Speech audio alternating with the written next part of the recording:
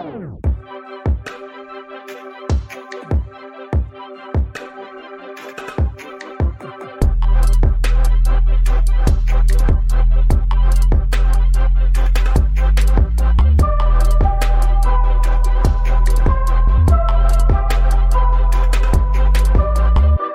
everyone, welcome to That's a Good Question, a podcast of Peace Church. This is a place where we answer questions about the Christian faith in plain language. I'm John. I get to serve as one of the pastors at Peace Church, and I get to serve as the weekly host of this show.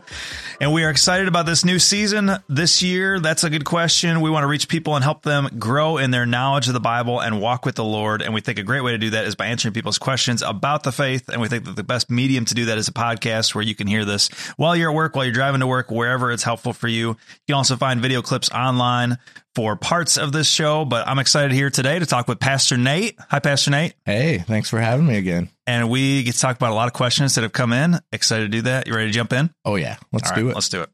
Cool. A lot of questions today about spiritual gifts and the work of the Holy Spirit. So let's jump into one of those. Here we go. First one. Are spiritual gifts evident in non-believers, or are they only revealed if somebody accepts Jesus? Well, that's a question that I think you need to make a couple of quick distinguishing remarks. So if you go through the list of spiritual gifts, some of them I think are definitely ones that you would only see in Christians. Some of them are ones, though, that you could see as common grace. We use that term for we're all made in the image of God, whether it be our creativity or our some kindness shown, or whether it be love showing. All who are made in the image of God have the capacity to reflect some of those parts of it. We call that common grace in the Christian faith. So, yeah, could a non-Christian be skilled in teaching? Absolutely. But in terms of what it means to teach the scriptures and to be able to draw out the timeless truths there and apply them in a way that's powerful and meaningful today, I think that would only come once you have salvation from Christ, once the Holy Spirit pours out the specific gift of teaching there. So there's definitely these skills that you can have, service, encouragement. I certainly know non-Christians who have been very encouraging, but once you get into spiritual gifts, it's actually a different kind of encouragement. You're encouraging them in the Lord. You're encouraging them with the scriptures.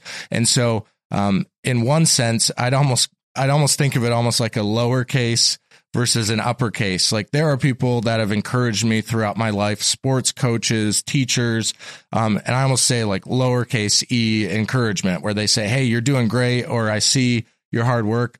But for me, like true encouragement isn't even about how great I am, but it's somebody saying, hey, I see Christ working in you. I see the Holy Spirit growing you in the fruit of the Spirit. That's true encouragement to me. So if somebody was saying that to me, I'd say, I think they might have the gift of encouragement versus they're just doing the lowercase e encouragement. And I think most of the spiritual gifts, you could apply that general principle across the board. So it's not that someone who's not a Christian can't be encouraging or can't have skills in teaching, but yes, I would say to answer the question, you only get spiritual gifts when you become a follower of Jesus, because what, John, you and I preached on recently from Ephesians 4, it gives this picture that when Christ ascended victorious into heaven, he sends the Spirit down and the Spirit equips us with these gifts.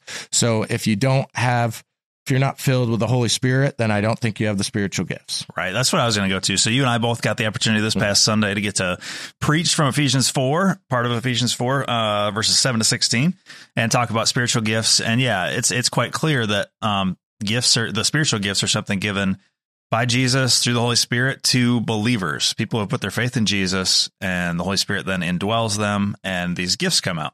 So, yeah, I think what you just said was a super helpful distinction that, yeah, the unbelievers absolutely can have some of these talents or gifts, but it becomes a different thing when you become a Christian. It's given by the Holy Spirit. It's a different thing. It's used for a different purpose.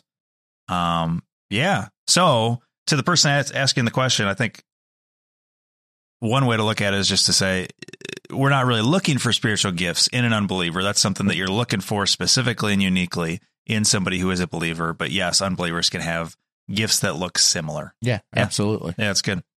Cool. Another one, speaking of Ephesians chapter 4, so there's some different lists of spiritual gifts in the scriptures. And in Ephesians 4, it lists a couple of leading and teaching gifts. And two of the gifts that are listed there are apostles and prophets. So what do we think about that? Is that something that still happens today? Is that something that just happened back in the first century or even in the Old Testament? What do you think? You want to kick us off? Well, let's start with apostle. So apostle is an interesting word, interesting biblical term. There are a lot of different opinions about what exactly that meant, what it means today. Here at Peace, our general view of it would be that was a biblical category of an apostle. Apostle was somebody who walked with Jesus, who was face to face with Jesus, and was responsible for really setting the foundation, building the foundation of the church. So the disciples, we would reference them as apostles, and then there's actually a part of scripture where Paul defends that he's an apostle. And some people could say, well, wait, he didn't walk with Jesus. He didn't have a face to face. But if you read Paul's conversion story on the road to Damascus, he's one of the few people that we read in the New Testament who has a true face to face with Jesus. And so Paul defends that. And then, the question then becomes, so are there still apostles today? Is the gift or the calling of apostleship still present today? Interesting thing, usually you have two kind of main camps in this, and it often boils down to if you're something called a cessationist or a continuationist. A cessationist generally believes that the sign gifts and even some of these gifts and these callings of apostleship or prophets, some of these positions ceased after the foundation of the church, where a continuationist would say, no, they continue on today. Then there's kind of a whole spectrum of in between those things. There's kind of two very strong extreme camps. If somebody had to nail down what I am, I wouldn't call myself a cessationist because I think there's a lot that was happening in the New Testament in terms of sign gifts and some of those things that continue on today. And I'm sure we'll talk about that at some point, but the apostleship position, I see that as something that was very particular to the early church, the founding of the church. And I'd see more the positions like teacher, pastor as the ones that are more continuing on, something like an evangelist that aren't clarified as just essential for the very, very foundation of the church. They're not necessary for the continuation of the church. Right. When we look at 2 Corinthians 11, like you mentioned, and we look at the beginning of the book of Acts, where they're replacing Judas's spot as one of the 12. They're looking for somebody who's been with us from the beginning, who walked with Jesus. There's some specifics given to that role of apostle. It's somebody who was part of the ministry of Jesus or met Jesus in person. And so I would say, that didn't continue. But people have maybe some of those gifts, like you said, leading, teaching. Those are also listed in other parts of scripture. Yeah. And there's some modern people who just say, apostle is just somebody who starts ministries or who starts churches. And I think the question for them would be, Paul certainly didn't have to defend the fact that he started churches. I mean, most of the New Testament letters we get are written from Paul's perspective, and a lot to churches that he played a primary role in helping get off the ground. But he defends his apostleship, not saying, hey, I played a foundational role in a couple of local churches, but by really pointing back to him being face to face with Christ. And so I think that gives us the category for that. Now, John, I'll ask you the prophet piece of that. What would you say about like a modern day prophet? What does that mean? Yeah, good question. Well, the foundational text on being a prophet is Deuteronomy 18. So going back early in the Old Testament, Deuteronomy 18 talks about what a prophet is, and actually it warns about how to identify a false prophet. And it talks about if a prophet says something and says, this is a word from the Lord, and it doesn't come true, then you're to stone that prophet because he's not a prophet. He's a false prophet. So the definition given in Deuteronomy 18 is very crisp, clear, to the point. And I would say that type of prophet is not continuing today. Now, for me, that means that we would just, somebody who has a gifting sort of in that area, I would just call them something different. I know that some people refer to people as prophets today, and I think I don't think that they mean like the Deuteronomy 18 type of prophet. I think they mean somebody who has maybe the Holy Spirit kind of leads them in a certain direction, and they have maybe a sense of what the Lord's doing. Or maybe sometimes they're talking about a pastor, because a pastor preaches the Bible, which is God's word. So they get to say, "Thus saith the Lord," and they read scripture, and then they explain what it means. So I would say that prophet is probably not the best label for that role, that the Deuteronomy 18 true role of a prophet was for a specific time and place. And now we have sort of pastors, teachers, leaders. The Holy Spirit might lead me to give you a specific type of encouragement, but I wouldn't call that a prophecy. What do you think? Yeah, I would totally agree with that. That similar to the apostle role, is the prophet was necessary for kind of establishing the word of God in the early church and before we had the church throughout the Old Testament. But I see as the New Testament continues and as we see through church history, there's more of an emphasis on teaching God's established word, what we've seen, the Holy Spirit inspired word, and pastoring the people in the word. So that pastor-teacher role I see emphasized more and more as the church gets established. My pushback, more so than we get a lot of questions about the apostle, the prophet role, and I get that, but I'm actually surprised that we don't ask the question more, where are all the evangelists? Because that's one of those roles that usually I hear people saying, "Oh, I'm not an evangelist."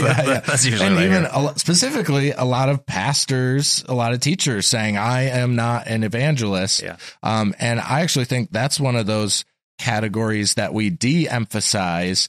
It might not be as splashy as the apostle or the prophet role that we like to think about and talk about and ask questions. And honestly, I think sometimes it's not as comfortable as the pastoral teaching role within the church. But my biggest question when I read that list of church leaders is, where are our modern evangelists? Because I think that's something we need, evangelists until Jesus returns. And so I was actually just convicted as we've been focusing on Ephesians 4 that I find myself looking at and encouraging young men who I see as future teachers, as future shepherds, but I don't have my eyes out and I'm not encouraging towards someone really walking into the role of emphasizing evangelism in the modern church. And so I know that question wasn't asked, but I've been asking myself, like, why am I not more actively searching for the next generation of evangelists? And I think that's something that we can all probably grow in. Yeah, that's a good point. So you brought up the bigger categories of cessationist and continuous. So I want to just, I'll share my kind of perspective on that as well. Like you said, we're not cessationists. So we believe the spiritual gifts continue, including some of the miraculous gifts and sign gifts. So we're continuationists in that sense, but we also want to be really careful and look at some of the things that people call the sign gifts today, and just kind of be discerning and weigh that out and say, can the Lord miraculously heal? Absolutely. Does he sometimes? Absolutely. Does he always? No. If you don't receive miraculous healing from the Lord, does it mean that you didn't have enough faith? No, it doesn't mean that. That's not the way that we look at that. So we're continuationists, but we try to be just careful and discerning in thinking about the miraculous. Yeah. When you're talking about these sign gifts, these gifts of the Spirit, that things like speaking in tongues is a big one that we often get asked about. I've used the illustration before as there's certain topics that almost operate like a fire, where it's a really good thing, but there's something about it that if it gets out of control, it can get destructive and dangerous really fast. And we just have to name that we've seen these categories that we believe in, we hold to, that are biblical, things like speaking in tongues and some of the sign gifts that we see in the scriptures that we believe God can and does still use. But for one reason or another, we've seen people just totally mishandle and really abuse some of these categories for their own selfish gain, for their own notoriety. And I just think of example after example of people who have either claimed to be prophets or apostles, and have kind of utilized some of these beautiful gifts of the Holy Spirit for personal gain, for personal attention. And so we are continuationists, but we always walk that road with a healthy, Holy Spirit guided wisdom. I'd say a cautious wisdom, just understanding that category can be so easily abused, that we always want to be seeking with discernment the wisdom as we approach these unique categories that we see in the New Testament. We'll be right back after this break. Hi, I'm Elizabeth, one of the co-hosts of Mom Guilt, a podcast with new episodes every Monday. Mom Guilt is a podcast about the daily struggles of motherhood. Stephanie and I share real experiences of mom guilt and how we have found freedom from that guilt through the gospel. Listen to us on resoundmedia.cc or wherever you find podcasts.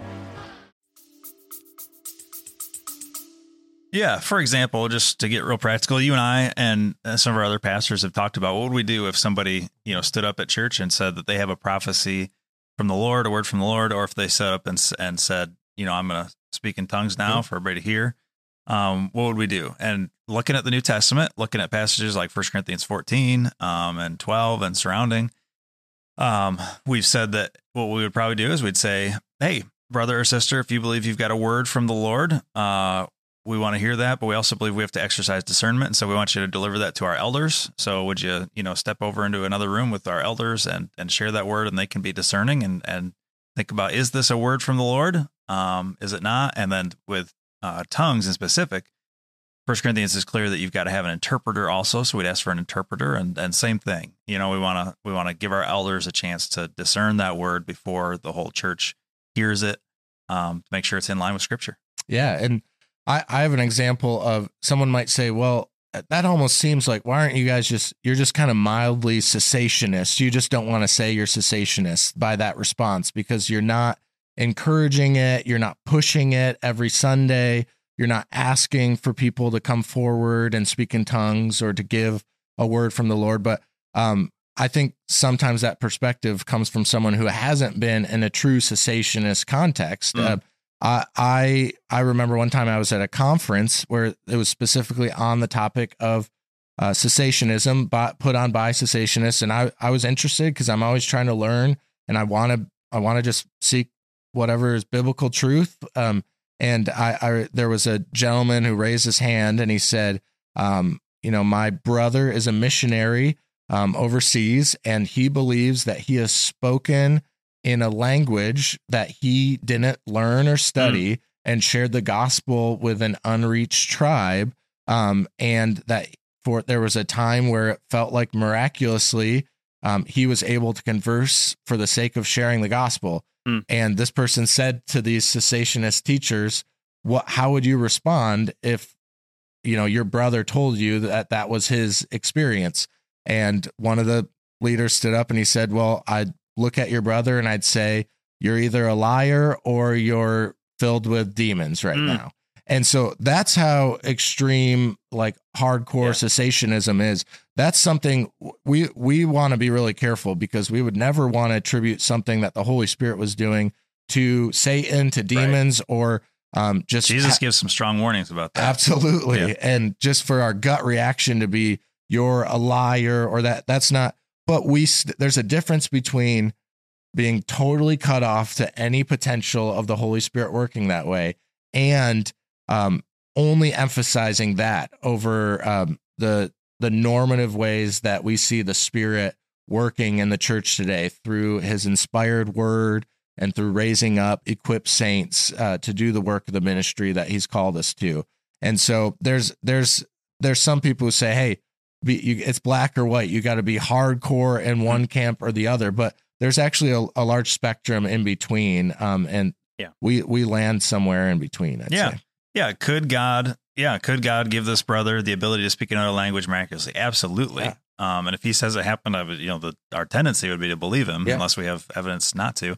Yeah. Could the Lord speak to you through a dream, or could he deliver to you a very specific word for me or for the church or something like that we need to hear, absolutely, he could do that.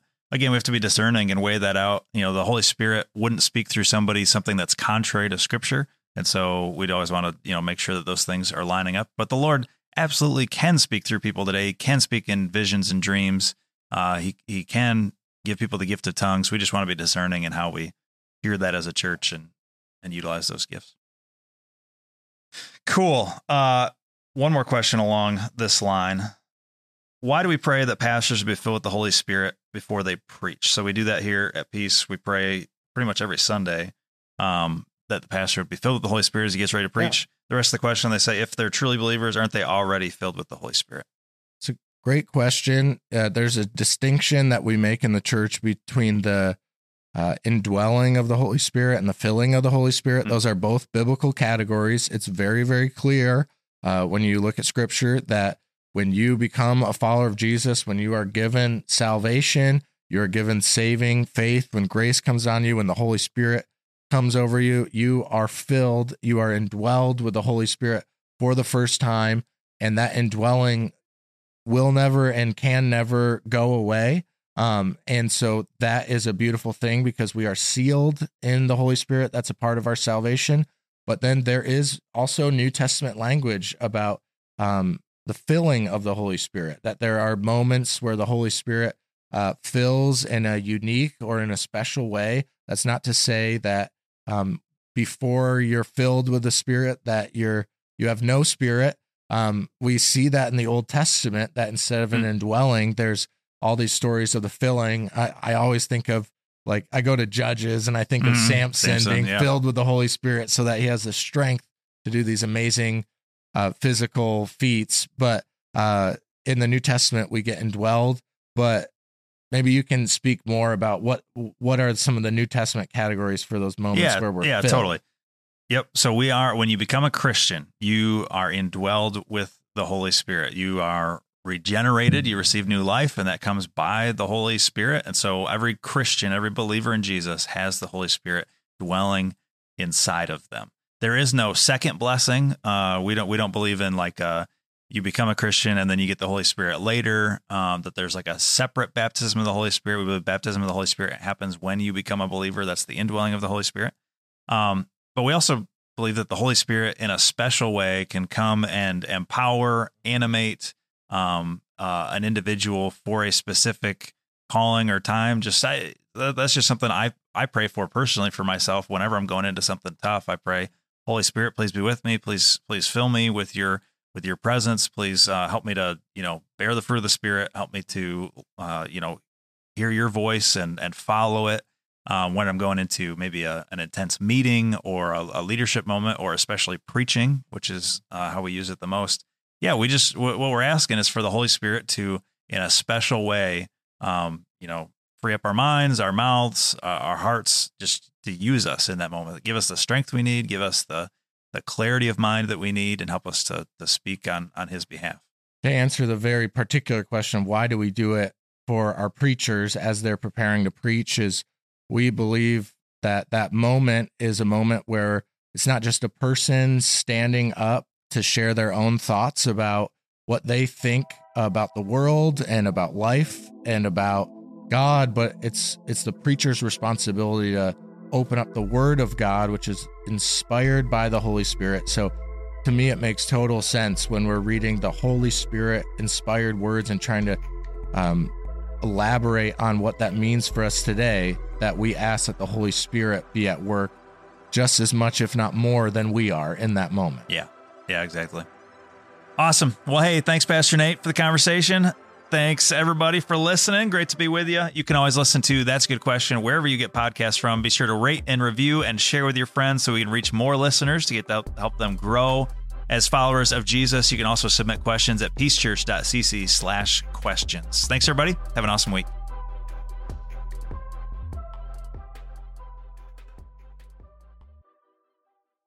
You can find That's a Good Question at resoundmedia.cc or wherever you listen to podcasts.